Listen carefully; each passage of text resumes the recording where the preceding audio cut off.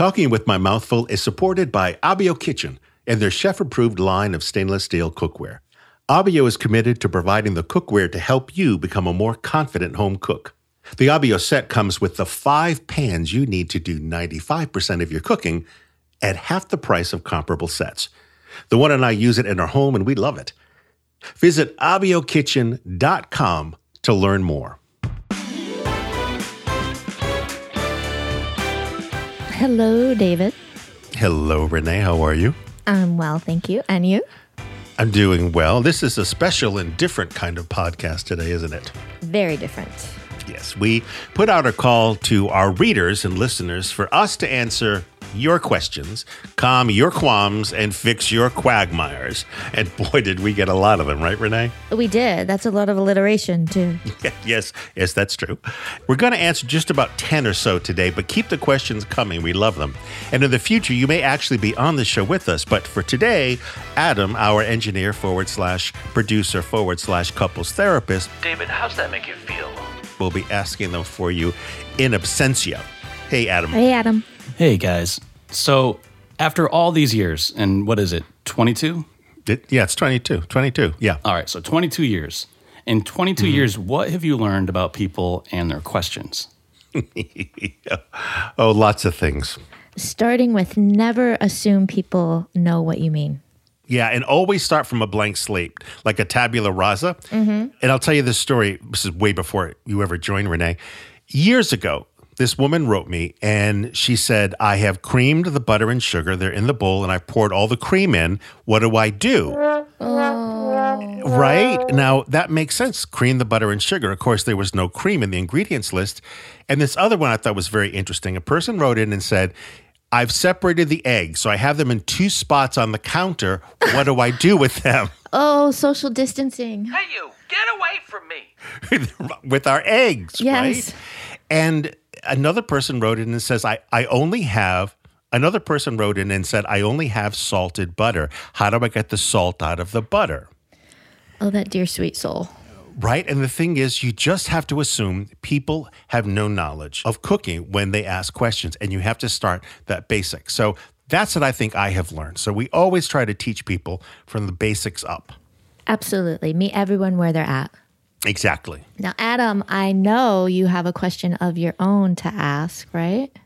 Yes, and with me, you don't have to assume. I'll just tell you. I know 0. I love Nothing. not having to assume anything. So tell away, what is it?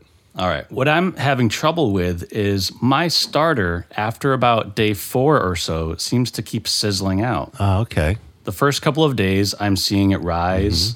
I see plenty of bubbles. It looks good. And then it just sort of stops. And this is, I want to say, 3 or 4 attempts. And after 7 to 10 days or so, it just sort of stops after day 4. So what do I got to do here? So even after day 4 and you're changing and adding new flour and new water, it's not going anywhere. Yeah, it's been the same every time. Wow. How much starter are you leaving in? This last time I've been leaving in about 20 grams. I have previously left in up to about 50 grams. Okay. Now, I recently have changed my formula for starter. I use 10 to 20 grams of starter, and then I add 50 grams of whole grain rye, 50 grams of all-purpose, and then 100 grams of water. Because what you're doing is you're giving that little bit of starter a huge ass buffet of food to eat on. If you add too much starter, they don't have a lot to eat on and to munch on. So that's what I do. But if you're reaching your peak at 4 days, why don't you try baking off a loaf when it reaches the peak on the 4th day? Because that's when it's its strongest, and see what happens. And then use some of that dough as a starter. All right. Interesting. See what happens. Let me know. Let me know in the next episode of Talking with My Mouthful Bread Edition. There is another related sourdough starter question. This is from Elizabeth. And she would like to know, what can you do with the discarded starter? Adam, you add them to pancakes, right? Yeah, I have. They're delicious. There's a ton of recipes out there for what to do with them. We don't have them on our site, but over at King Arthur Flour, when we trust their recipes, they've got all kinds of ideas for discarded starter recipes, like sourdough English muffins, crackers, even chocolate cake. Yeah, sourdough pretzels, sourdough popovers. They have tons of them. Yeah, so you can use the starter in many ways. This is in no way a paid promotion for King Arthur. We don't know Mr. Arthur or his wife Guinevere or their unusually close friend Lancelot. We just like the King Arthur family. They're fun and smart and mill good flour. All right, so one last bread-related question. Peter asks, these dialogues are common on Facebook, but I would like to hear it from a master. Baking stone or steel? Do not call him master. Oh, Peter, I like you very much, Peter. To be honest with you, I have never tried a baking steel, but I am very curious and done some research. And it seems, and if we're using pizza as an example, that pizza does cook a bit faster on a steel. But a steel is significantly more expensive than a stone. But on the plus side, it won't break if you drop it. Now, your floor will certainly feel it, but you're not going to be breaking your steel. And supposedly steel will cook pizza more evenly through the whole crust and the bottom, which is a good thing. And I like the fact that you can zap it really hard with the broiler, then turn the heat down and bake bread or bake pizza on it. So I do like that. So my verdict is I'm buying a steel, and we'll get back to you on that, Peter. And thank God it's tax deductible too, because I could just hear the one screaming, "Why did you need another cooking toy?" But I'm going to buy one. And for those of us who can't afford a baking steel, for years I've used my cast iron skillet flipped upside down in the oven in place of a baking stone, right? For pizzas, flatbreads, bread, it's all good. How big is your cast iron? I believe the biggest one I have is 12 inch. Okay, so that's not sizable, I guess.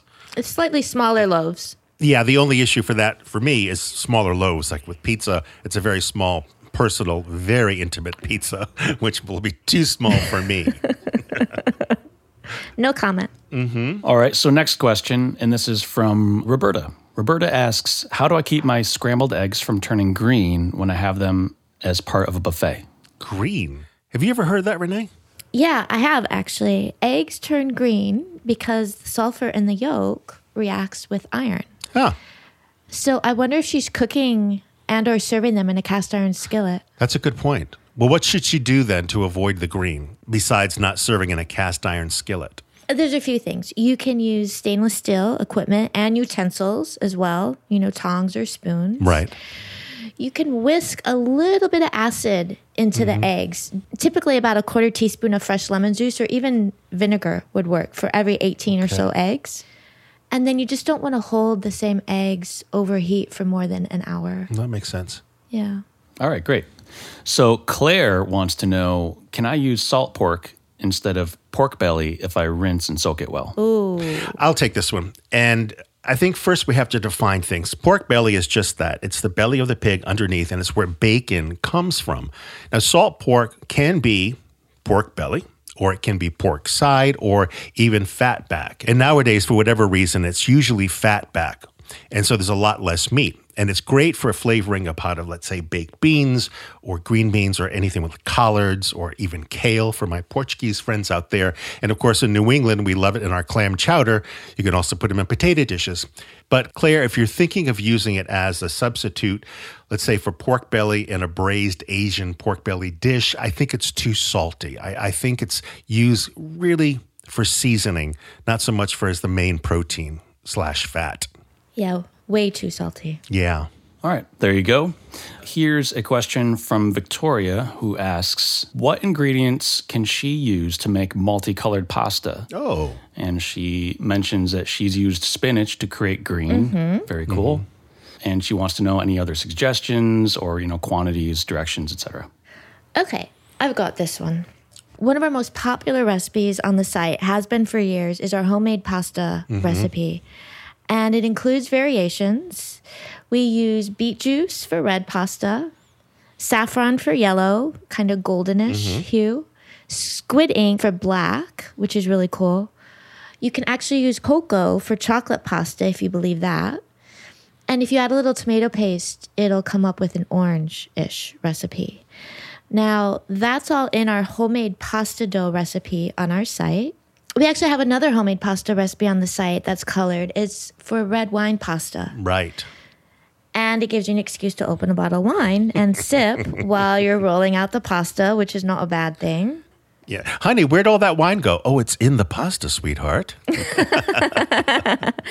All right, so next up comes all the way from Canada. Mm-hmm.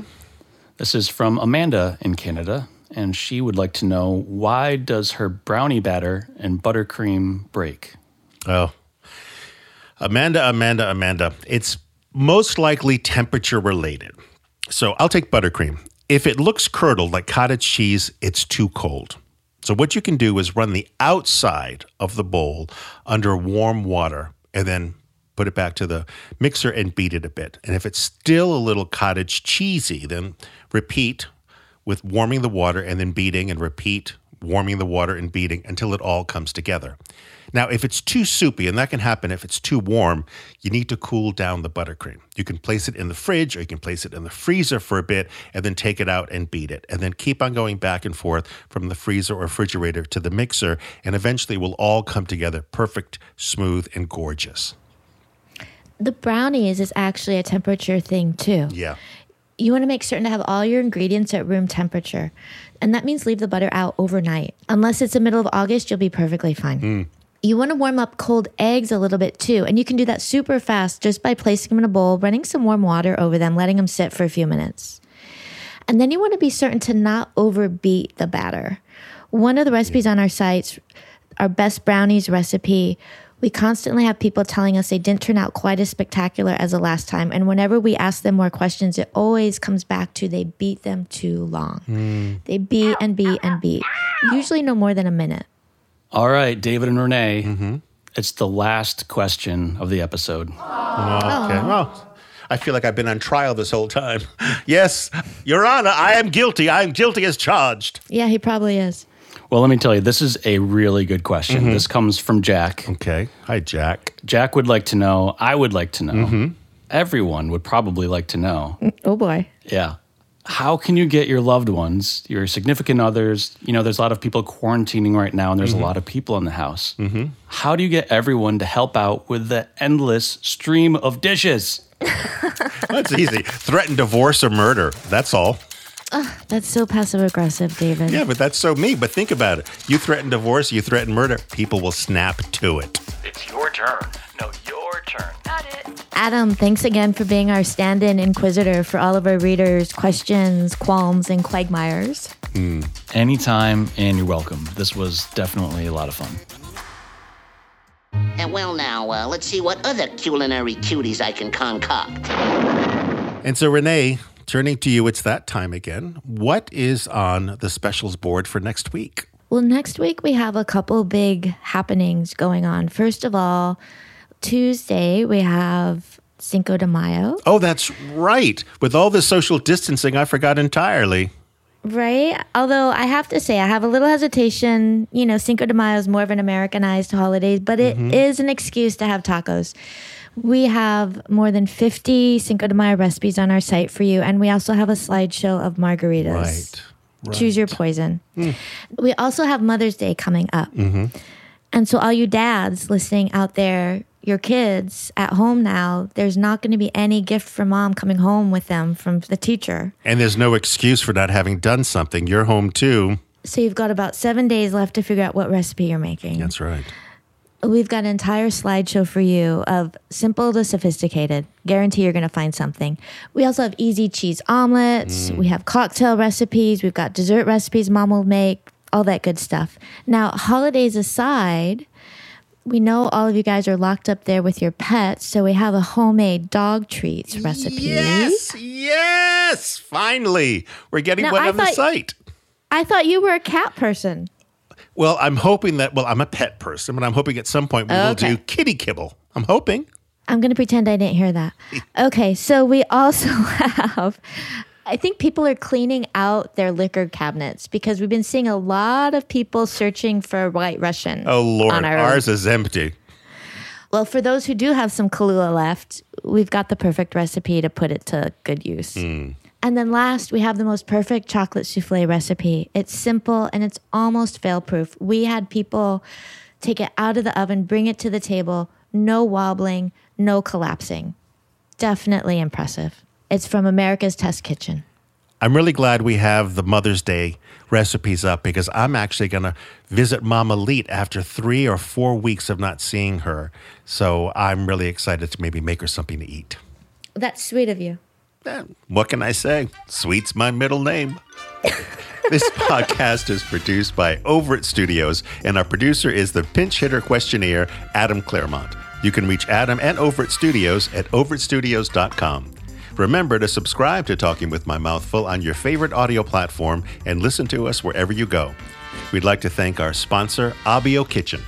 You can try Abio right now by going to abiokitchen.com and using the code LC15 for a whopping 15% off all Abio cookware. Ciao. Ciao.